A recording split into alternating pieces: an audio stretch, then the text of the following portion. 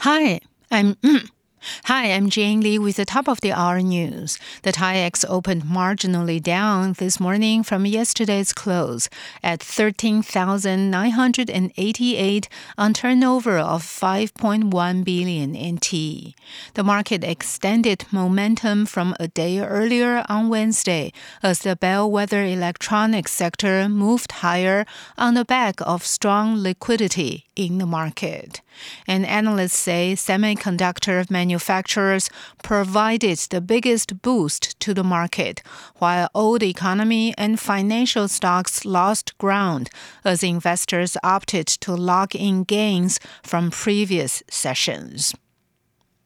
The government says it's regrettable that 3 pro-democracy activists in Hong Kong have been sentenced to prison in a court ruling that is damaging to freedom, stability, and prosperity in the city.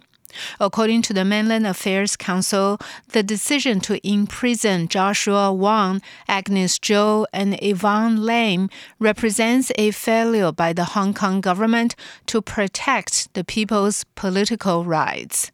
President Tsai Ing-wen says Taiwan will continue to support the democratic movement in Hong Kong, and she is urging Hong Kong people not to abandon their ideas because of fear. Central Bank Governor Yang Jinglong says the Control Yuan is seeking to obtain more information about recent intervention in the foreign exchange market to stop the appreciation of the new Taiwan dollar.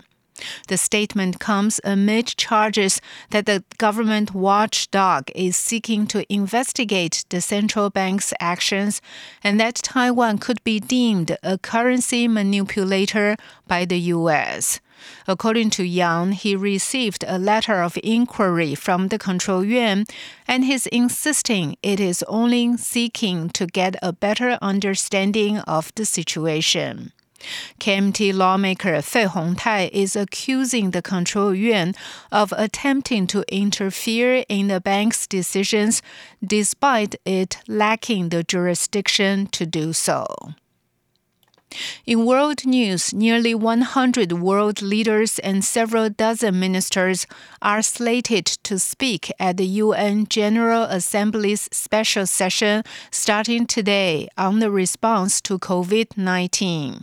They will also discuss the best path to recovery from the pandemic, which has claimed 1.5 million lives, shattered economies, and left tens of millions of people unemployed in countries rich and poor. Assembly President Volkan Bozkır said the special session provides a historic moment for the leaders to come together to beat COVID-19.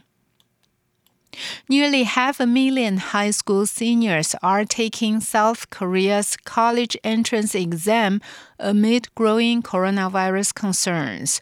That includes around 35 COVID-19 patients and more than 400 students in self-quarantine. Bruce Harrison reports from Seoul. The government set up special test areas for those at hospitals and in self-quarantine. Health officials also put enhanced antivirus measures in place at other testing sites. The exam, called the Sunung, was already delayed once this year because of the pandemic. Students and their parents have been deeply stressed out after the virus outbreak suspended classes and shut down cram schools in 2020, cutting into precious exam prep time. Every year, the government increases public transportation to help students get to testing sites and bans overhead flights during English listening comprehension. A good score on the Sunung is seen by many as the key to getting into a good university and having a successful career. Bruce Harrison, Seoul. A horse head sculpture looted from China's old summer palace, also known as Yuanmingyuan, 160 years ago, has become the first of its kind to be restored to its original home.